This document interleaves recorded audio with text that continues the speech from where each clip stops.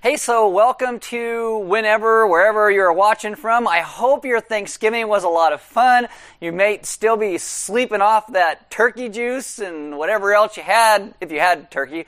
I like ham, but hey, happy weekend after Thanksgiving and all of that. We today are going to also release our talking element for today's message, and it's a fun one. And I'm not going to tell you what the surprise is, but you should really check that out. What we're also doing now is our podcasts that go along with the messages. We're also going to start releasing our talking element on the podcast as well. So if you want to go to our website or even go to Apple and type in, Element Christian Church, you can get our podcast and get both of those things that go along, so you can listen as well. As a reminder, in just a few short weeks, it's going to be Christmas Eve, and we are going to do a 6 p.m. Christmas Eve service outside.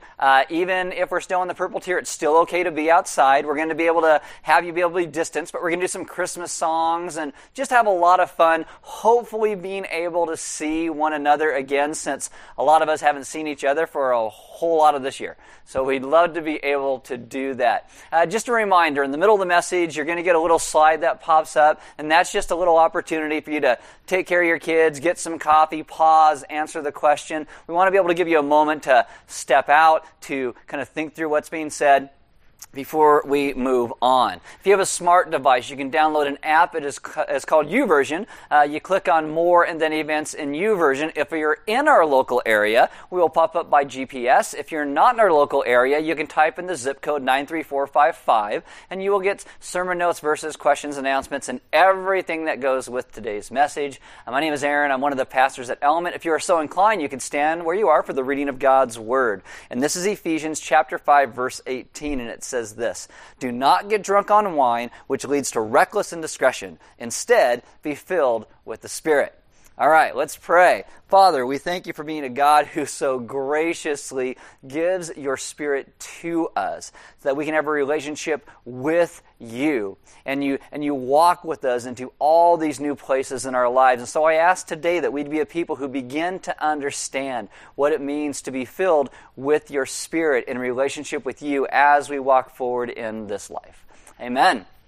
All right, so we are doing this short series to round out the year on the Holy Spirit and really all the ways that we misunderstand Him and what He does in our lives and the world around us. We are lovingly calling this series The Third Wheel because that's how most people treat the Spirit. Like He's that odd man out who just showed up to something we were doing, and it's like, well, who brought that guy? What's going on with that? It's like we love hanging out with the Father, God, and Jesus the Son, but get all weird when the Holy Spirit shows up, like who brought that guy? And we forget that all the things that draw us to the Father and the Son are the same things that draw us to the Holy Spirit. And I think we relate to God, the Father, because of the term Father. We kind of get that. And we relate to Jesus with the term Son, or because He has a name, Jesus. But it's interesting, John, who wrote the Gospel of John, tells us that before we knew Jesus as Jesus or the Son, He was known as the Word. And maybe that nomenclature, if we only knew Him as the Word, might make it a little odd as well. Like when we come to the Spirit, we only know Him defined as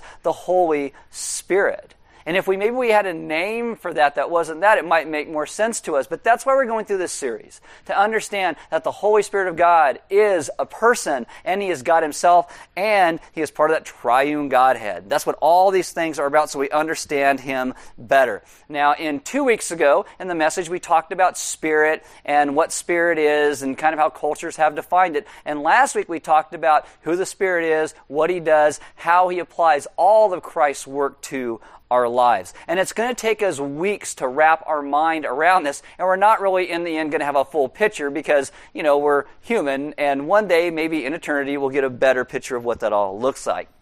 Now, I think there's been a lot of damage done to how we speak about the Spirit. And that's really our fault today in the church, because either we speak about the Holy Spirit like an over-the-top Richard Simmons workout video instructor, like he's going to bring Jazzercise back, or we talk about Him like we've squished Him into the side of the Father and the Son. We claim to love Him, but don't really talk about Him and want Him to show up.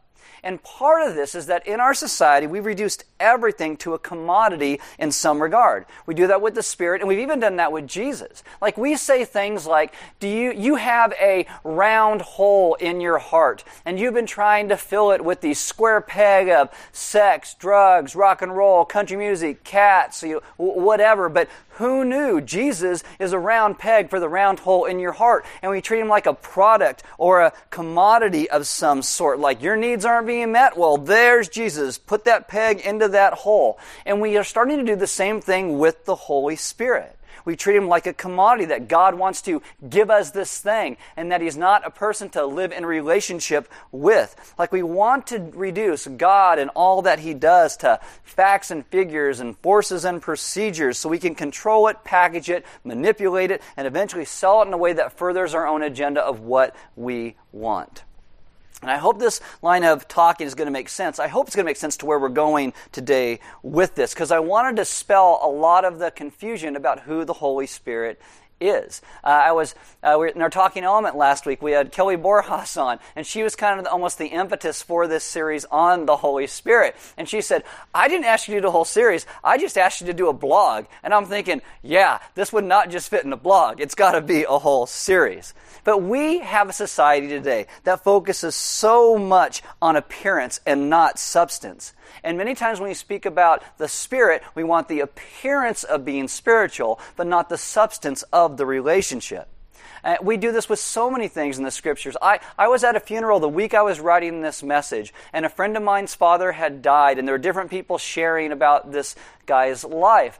And one of the people got up and they took this metaphorical story that Jesus told and turned it into this whole theology where the angels came down and grabbed my friend's dad out of the grave and put him on their shoulders and paraded him into heaven. And my friend's dad was going around heaven going, I'm number one, like he won the game, and they're parading him around heaven like that. That is horrible theology. It's horrible theology because the truth is we didn't win the game. We're the ones who made everything lose. The game was like 2,000,000-0. 1 second left. Fourth quarter, no way we were going to win. So what does Jesus do? He comes and he wins for us. He gives us his righteousness and takes our sin upon himself. We are a people, though, that so often tend to want to take what Jesus did and then make it into this little commodity that we can package to make ourselves feel better. The true substance of the gospel is that we are sinful and that God is good. And he sent Jesus to take care of our sin problem and draw us back to himself. We need to be a people who move towards substance, especially in relationship with the Spirit. And I get that certain things are fun. Facebook is fun. But I would even say before you even post on things like Facebook, ask yourself, is this appearance or is it substance? I don't know if you remember, but years ago we had this president in America. He was called Richard Nixon. Now, I wasn't born when Richard Nixon was inaugurated to be president, but a lot of people know about him because of all the stuff about Watergate and I'm not a crook and all that stuff. There was actually a book written about his presidency and coming to power in the 1960s called The Selling of the President. Now, they actually wrote this book for different presidential campaigns, and it was originally called The Making of a President. But when they got to Nixon, they decided to change the title because of the corruption in his administration. And they chose the title based on something that was a memo of one of Nixon's own speechwriters. And this is what the guy said. Remember, we have to be very clear on this point. The response of the electorate is to the image, not to the man. He says it's not the character that actually counts, it's what's projected.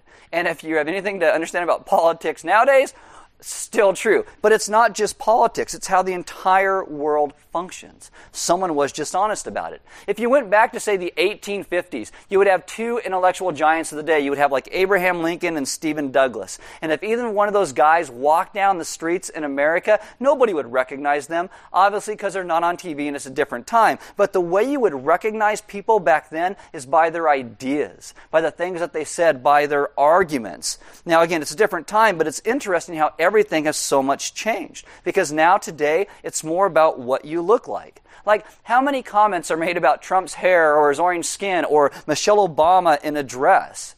You see, in our society today, what you look like is controlled and projected. And the truth is, you can create beauty in a photograph, but you cannot create maturity. you cannot create real substance. And what people do, because we don't really want to surrender to the real God, is many times we start to create an experience that we call the Spirit, and we substitute that for the maturity of what God calls us to in our lives in true and real surrender. All right, open your Bibles to John chapter 16.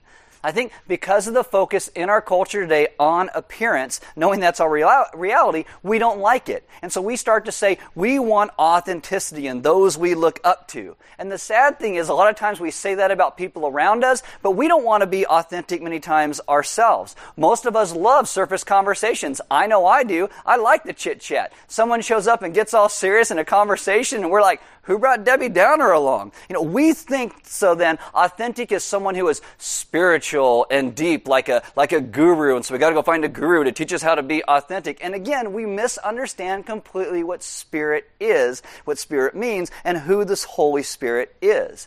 See, everyone today has a hunger for authentic. And I think God has placed that within us. And we instinctively know that our culture is currently running towards anything but what is really authentic.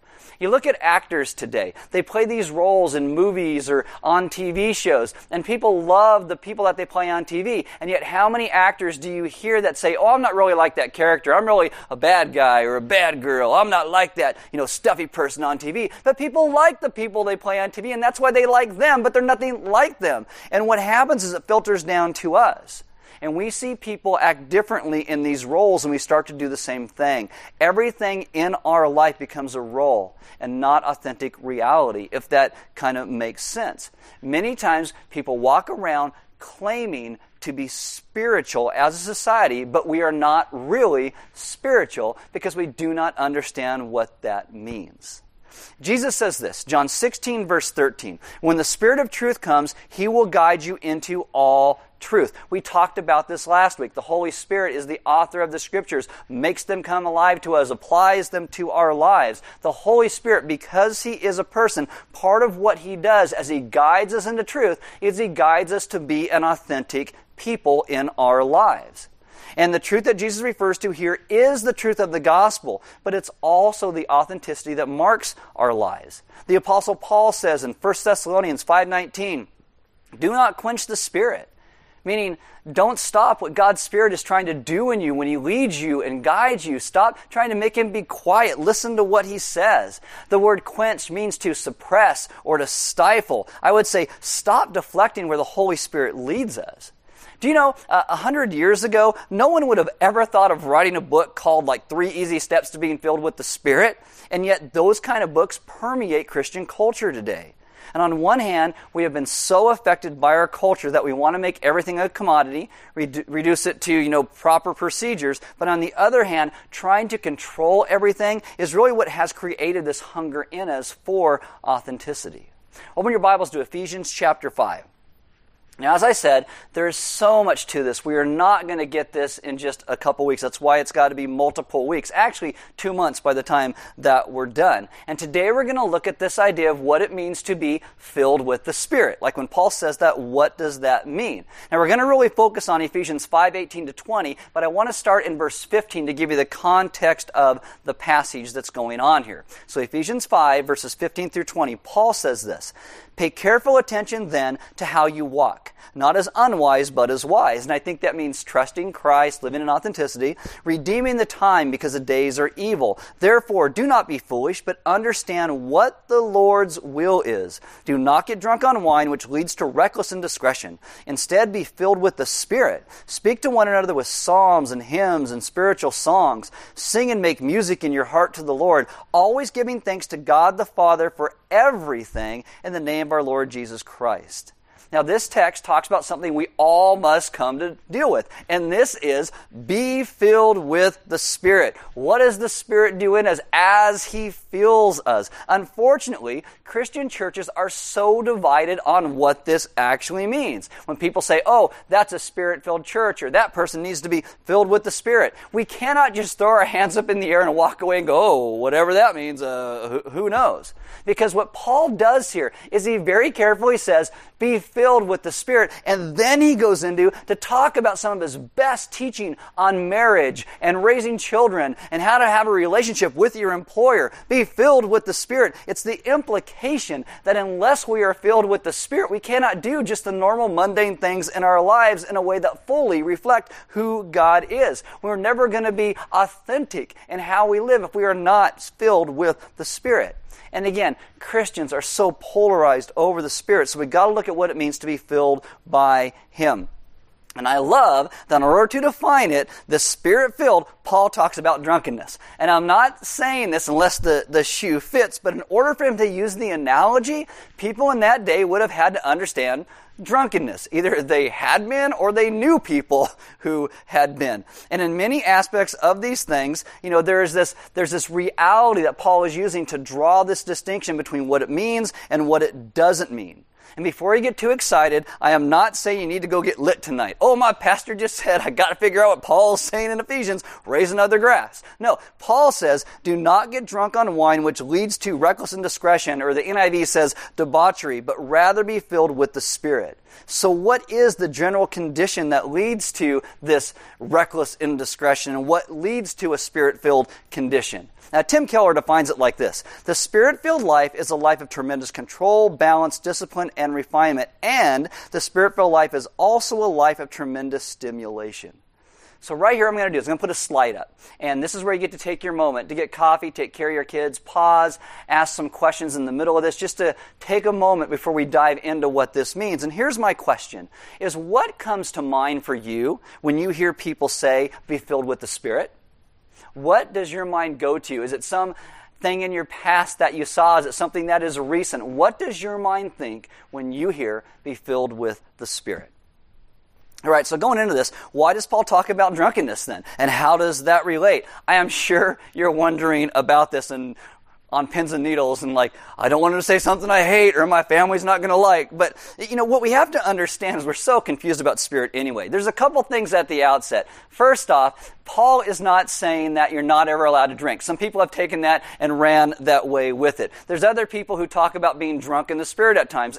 And they totally misunderstand these verses as well. So we're going to talk about what this means, hopefully, without laying just our modern ideas all over it. Now, some people have said, based on a 21st century reading back into the text, that in the Roman world, these Christians, where they live, there is nothing more characteristic than substance abuse. And so what they're saying is, Paul said, you used to be addicted to this substance, now be filled with the Spirit. But that doesn't really work, because historically, that's not even accurate. It's much more likely in context that Paul used these words because there's some similarities as well as dissimilarities between the state of drunkenness and the state of being filled with the Spirit. He's contrasting that. Again, don't freak out. Let me talk about all of this. Just listen to me and what I'm saying. Like in the book of Acts, the Spirit falls upon the apostles when they're in that room. And what do? They all go out and begin speaking of God's great mercy and His grace into all these tongues to the people who are around them. They're speaking the gospel for the very first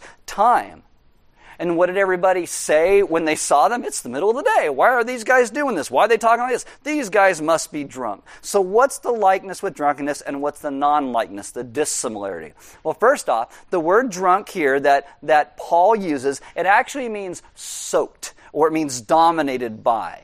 What it does is has the idea that what makes you drunk is not how much alcohol you drink, but how much the alcohol has you, if that makes sense. There are some people who can have 10 drinks and they never lose control. Never. They're like an Olympic athlete. They just keep going. Other people, you get one beer in them and they are just over. The question is, what makes you drunk? Because it's technically not the amount of alcohol, it's the effect. How much does the alcohol have you? That's what drunkenness is. And then secondly, you have this word for reckless indiscretion or debauchery. The King James Version will use the word excess. And that literally means to be spilled out.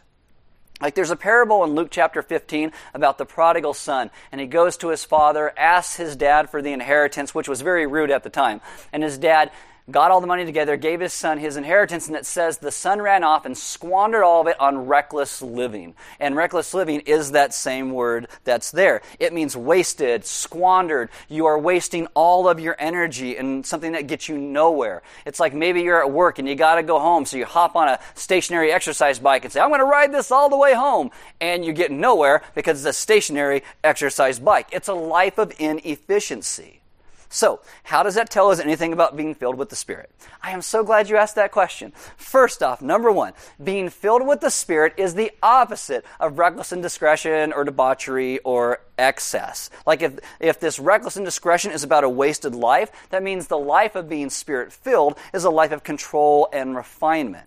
There used to be this old kids game, I think it was called Operation or something, and you got this little thing, and you got a guy on like an operating table, and he's got little holes in him, and he's got like a bone here and a heart here, and you have these metal tweezers, and you got to reach in and pull the bones out and without touching the sides. You touch the sides, it goes, and apparently you killed the guy. I don't know why we make games like this for little kids. Oh, you just killed somebody in the operating table. You don't want to be a doctor, do you? But anyway, it's whenever I played this game, I'd be like, oh, I can get it, and the closer I got, the shakier I became. I'm not going to make it through the little hole to get the bone. Oh my goodness. Well, that's when it talks about being filled with the Spirit, it's in control. You go in, you get the bone, you can pull it back out. You're under control. And I know for a lot of people that's the opposite of what they think being Spirit-filled means. A lot of people think being Spirit-filled means crazy. Paul goes out of his way to say that drunkenness is the contrast to being Spirit-filled. When drunk, you're dominated by alcohol. You're out of control. You're using all the energy in your life, but you're really getting nowhere. One writer says it like this: unless your life is marked by refinement and balance, you have your time under control, your body under control, your tongue under control, you're using your gifts in such a way that you're seeing lots of fruit, you're not Spirit-filled. And it's not saying we have to do all those things all the time. We're all still growing and moving, but that's the idea.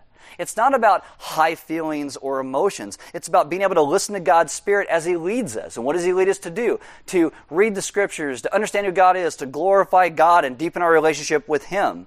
A drunk person, they act like they have all the time in the world. They got nowhere to be. They got nowhere to go. And they're always just squandering their energy. They try to do things they have no ability to do, like walk, touch their nose, keep their pants on, all these things. Keller translates it like this: do not get drunk with wine, for that burns you out. It exhausts you and dissipates you. Instead, be filled with the Spirit.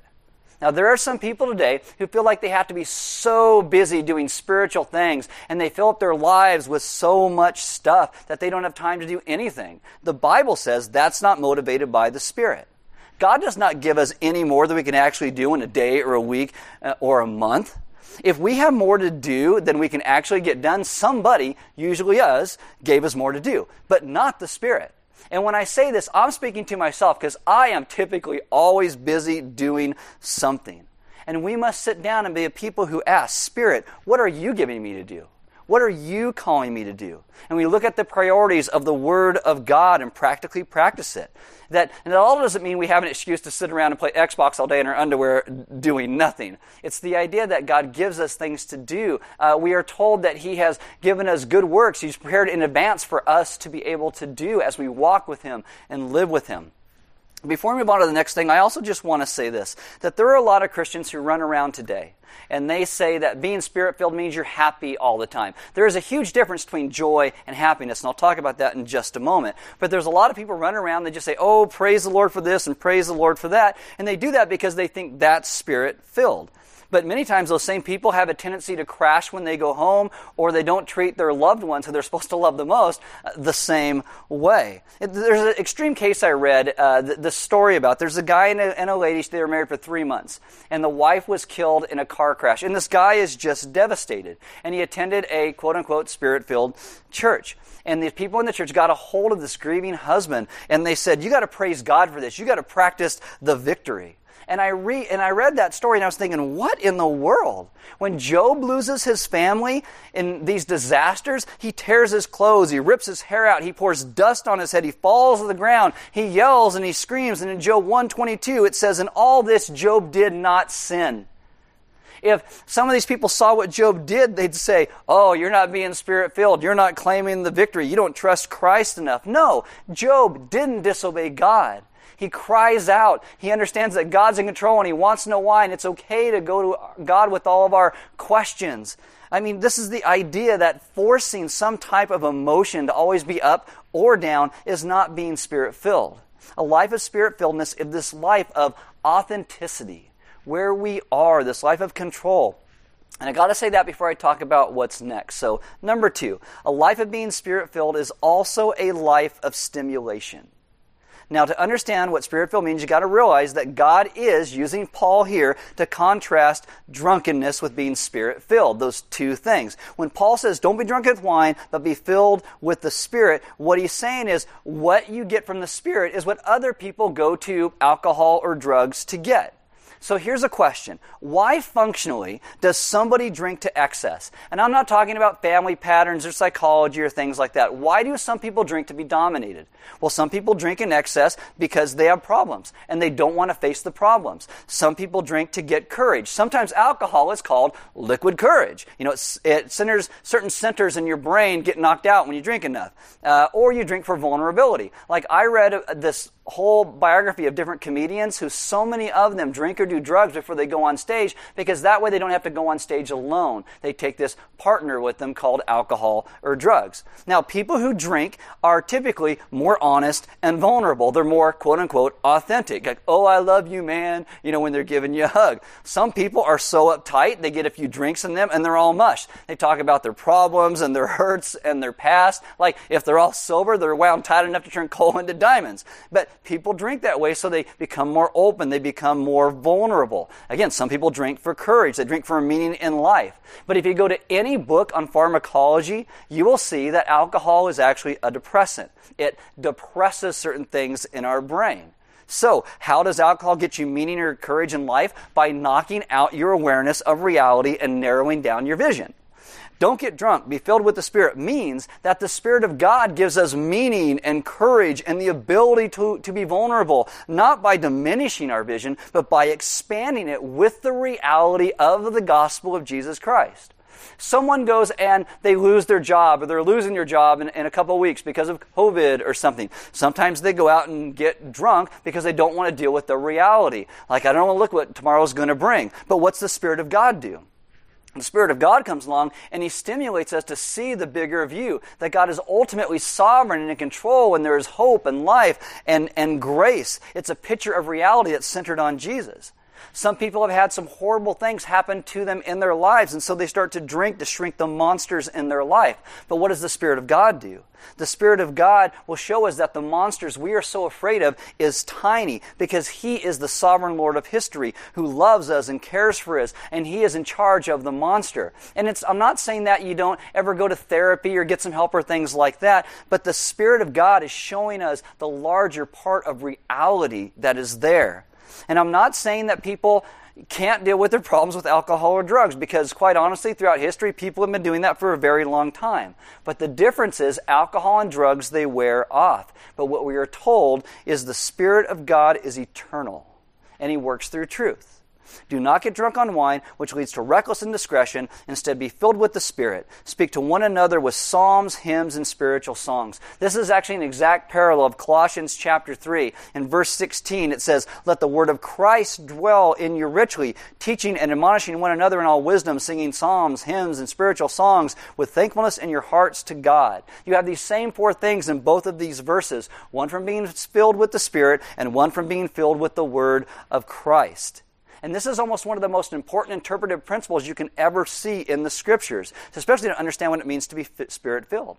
To be filled with the Spirit and filled with the Word is the same thing. This is kind of what we talked about last week, because what does the Spirit bring? He writes the Scriptures and makes them come alive to us and applies them to our lives. And so to be dominated or saturated with the Spirit, it so melts our understanding that we start to live our lives centered upon who Christ is. It brings us to an understanding of the truth, because a life that is Spirit-filled melts everything else away.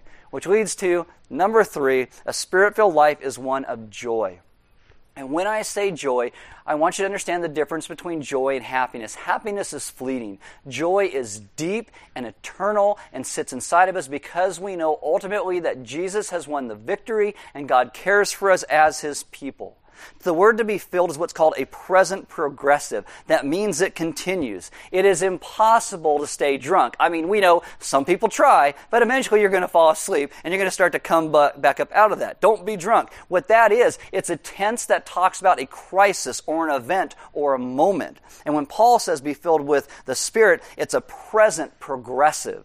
It is an ongoing reality. And if our joy dissipates and goes away when things are going poorly, well, we haven't been really filled with the Spirit. We need to be reminded of what the Spirit does. Actually, Tim Keller asked this question. I think it's a great one. What are the tell if our focus of our joy is on the giver himself or on the things that he has given us? And he says how you figure that out is how do you deal with unanswered prayer? God, please make COVID go away. Please have it end. And then, 9-10 months later, it's still going on. How do we deal with unanswered prayer? If when your prayers aren't answered, do we say, I've had it, I'm done? Well, that means that we weren't really being Spirit-filled and living in the Spirit. Jesus says this, John 16:22, so also you have sorrow now, but I will see you again, and your hearts will rejoice, and no one will take your joy from you. This is the idea of when we become Spirit-filled, when we follow Christ, we become impervious because who we are is based upon what Christ has done for us, the gospel. And that brings an eternal, unrelenting joy. See, the Spirit-filled life is a life of that refinement, of authenticity, of control. And it's also a life where the Spirit then stimulates us to the facts that we have an understanding about what He has done in the world and about who we are. It is not an emotional high. It's unrelenting, steady kind of joy day in and day out. And that joy is not based upon what is happening to us, but who we are in Him. Now, next we're going to go a little bit deeper into what this means and what it talks about, but I just want you to kind of sit with that where we are today, what it means to truly be filled with the Spirit. Because being filled with the Spirit is the only way that we're ever going to have true joy in our lives. See, being filled with the Spirit comes to the place of understanding, like what I said last week, the true reality of what the gospel brings. Our salvation, that our God has come to rescue us where we are. Jesus says that when, after I have died and risen from the grave, I am going to send you another counselor, another advocate, another helper to be with you in your lives. And the Holy Spirit reminds us of Christ's work, just like we do at Element every single week. This is why we encourage you, if you are so inclined to, take a cracker or a piece of bread and break that and have some wine or grape juice, just as a short little reminder of what Christ has done to rescue and save us. The Holy Spirit comes in and fills us in ways that reminds us of God's great grace given to us of our own rescue and salvation.